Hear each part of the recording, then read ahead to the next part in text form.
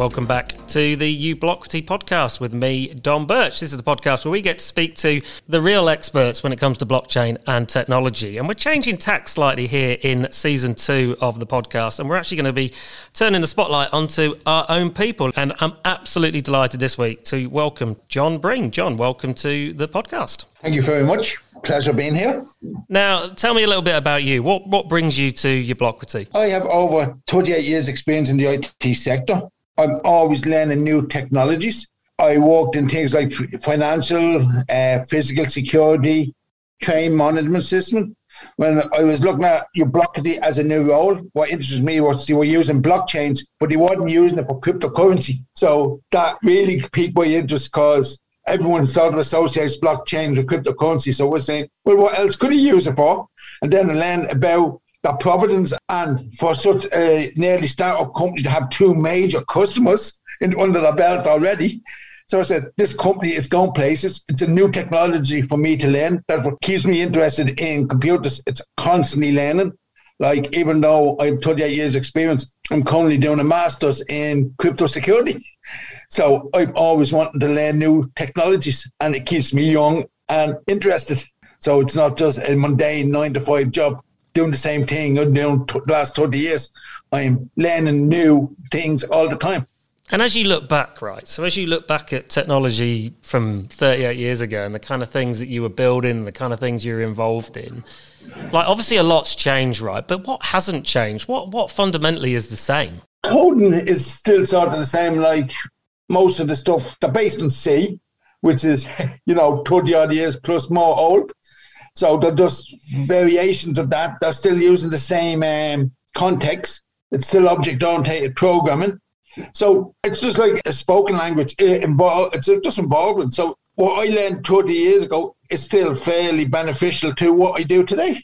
And tell us a little bit then about what you do, right? So your role within ubloquity is a solution architect. Now, forgive me for being ignorant. What does that mean? Are you looking for problems that you can then find a solution to? The main part of a solution architect job is looking at what the company needs and how IT can actually be used for it. Like, IT used to be seen as a disabler to business.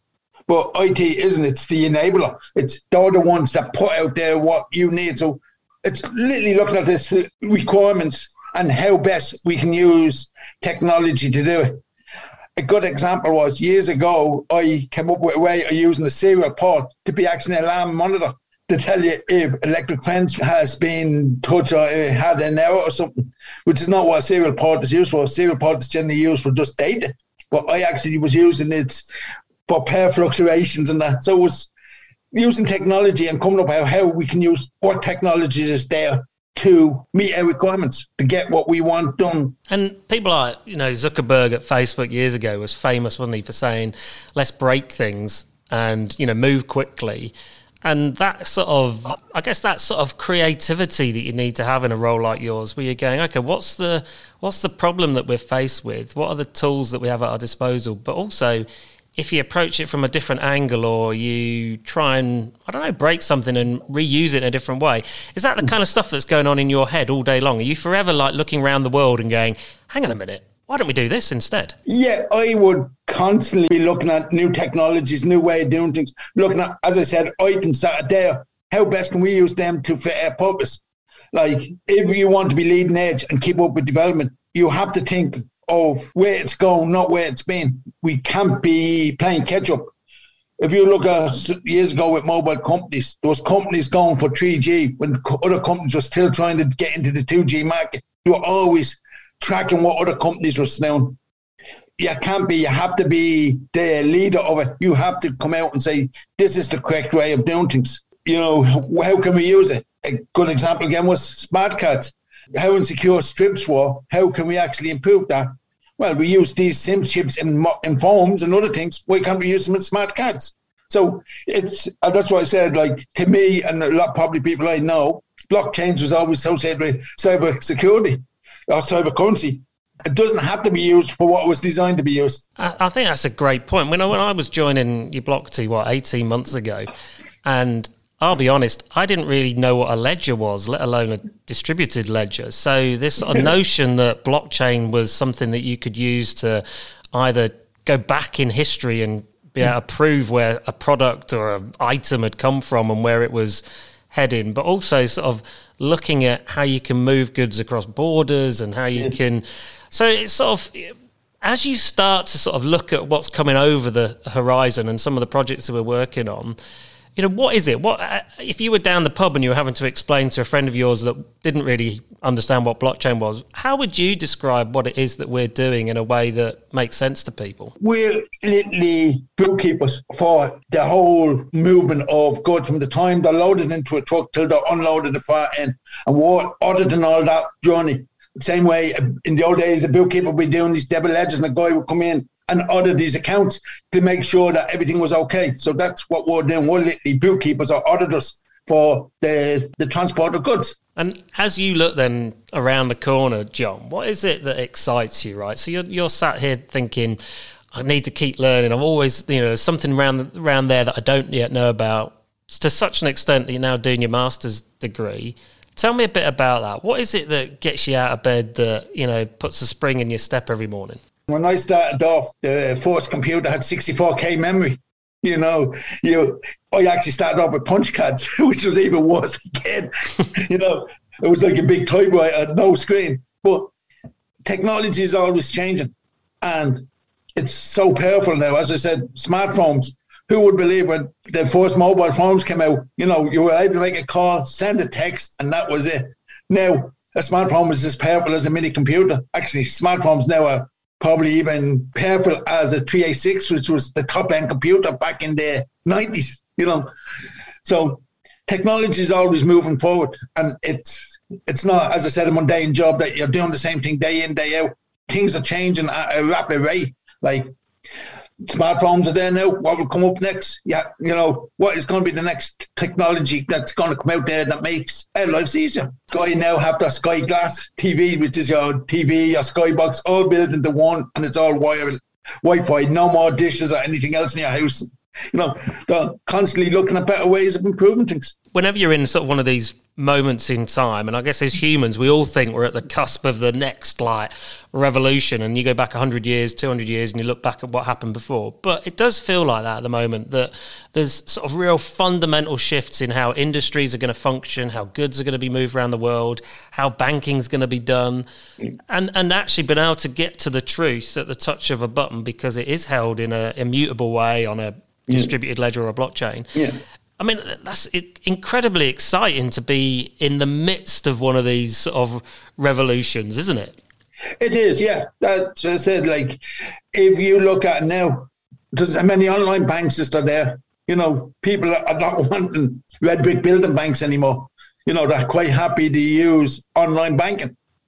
Like, I don't know when the last time I was actually in a branch. You know, it must be years. I have no need to go near one anymore. So technologies are making their jobs easier. It's years ago, you had to go to a bank from 9 to 3 if you wanted to do any business. You don't now. You just get your phone any time of the day. And it makes our life a lot easier. And that's why technology is constantly changing. And it will always change. Like what we're doing now, 2 years' time, we'll be doing something different again. Because we'll be saying, well, we can now use blockchains to do this. There's like carbon emissions and everything else can be all done and monitored and audited on your blockchain. And also, I guess the future of work has shifted considerably. And we obviously come through the pandemic and that forced everybody to work remotely. But I guess you'll be sat there, won't you, remotely, whereas 10, 20, 30 years ago, you'd be in a big, you know, office building like the rest of us in big departments with all that cost. What's it like working for a company that is agile and remote by design? Because your blockwity's forever only been a remote and agile company. Yeah, that's again technology. Like 20 years ago, if you had people working remotely, trying to set up a video conference call, you know, was a nightmare. You know, you had to book time so you have the bandwidth and everything else for it.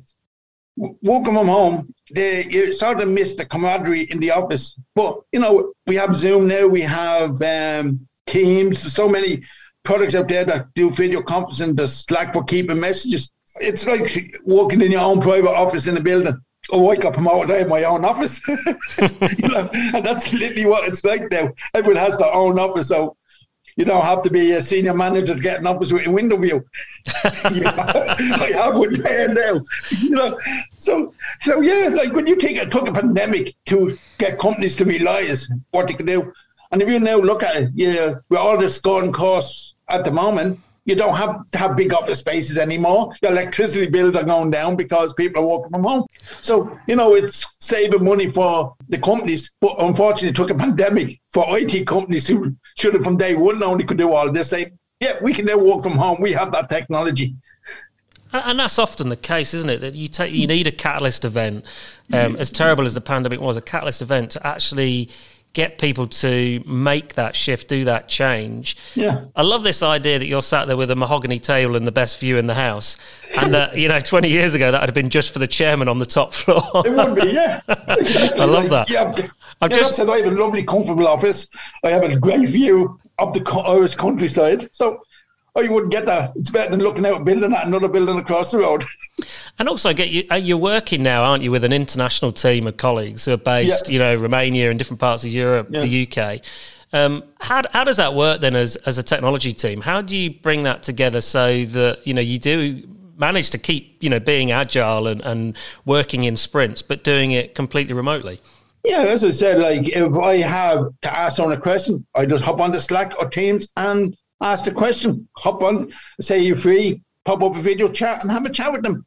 It's no different than me walking out this and walking to the other end of the building to talk to someone. I'm not face to face, but if I want to see the person, I can pop a video chat and talk to them. So it's slightly different that I'm away from everyone, but it makes that job easier. Like a lot of companies before, because everyone had to be in the office, they didn't have a lot of remote staff. All them are gone by the wayside now because so might finish it at 4 o'clock because of his time zone, because it's 6 o'clock there. Like in other jobs, I work with people in Asia, China, the Ukraine and America, and there'll be certain crossover times.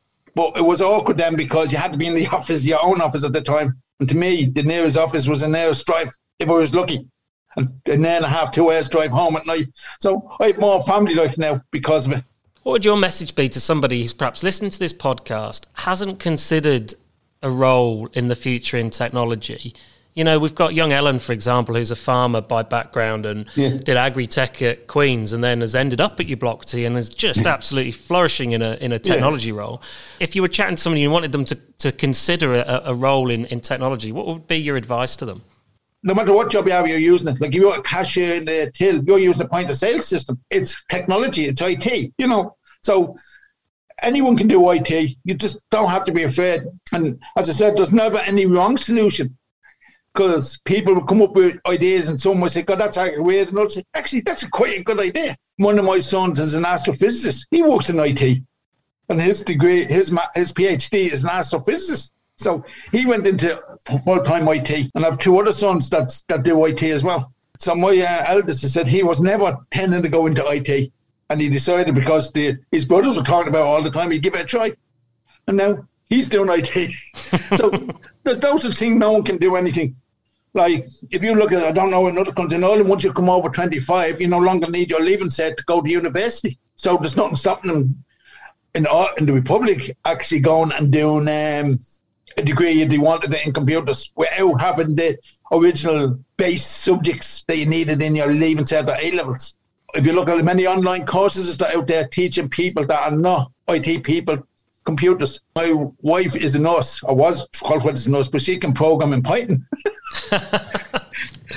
I love the fact that you've got somebody in the medical industry and somebody in the space sector. So when you have this argument, when you say it's not brain surgery or rocket science, you've got 2 qualified people in the room. That is, yeah. That's what I say. So, when she was originally doing some training, she actually had to learn how to write stuff for Access, create an Access database and write scripts that actually do things as part of our training. Technology is there for everyone, and anyone can do it. As you say, you don't have to be a rocket scientist to do it. It might help, but you don't have to be. Absolutely brilliant. Well, listen, John, it's been a pleasure catching up with you. Thank you so much for taking the time to come on your ubloquity podcast. I'm looking forward to our next ubloquity-ness of things call, because I have to say, lovely listeners, John holds the record at the moment for the most entertaining introduction to anyone who's joined the company. But John, for the meantime, thank you so much for coming on. Oh, thanks for having me.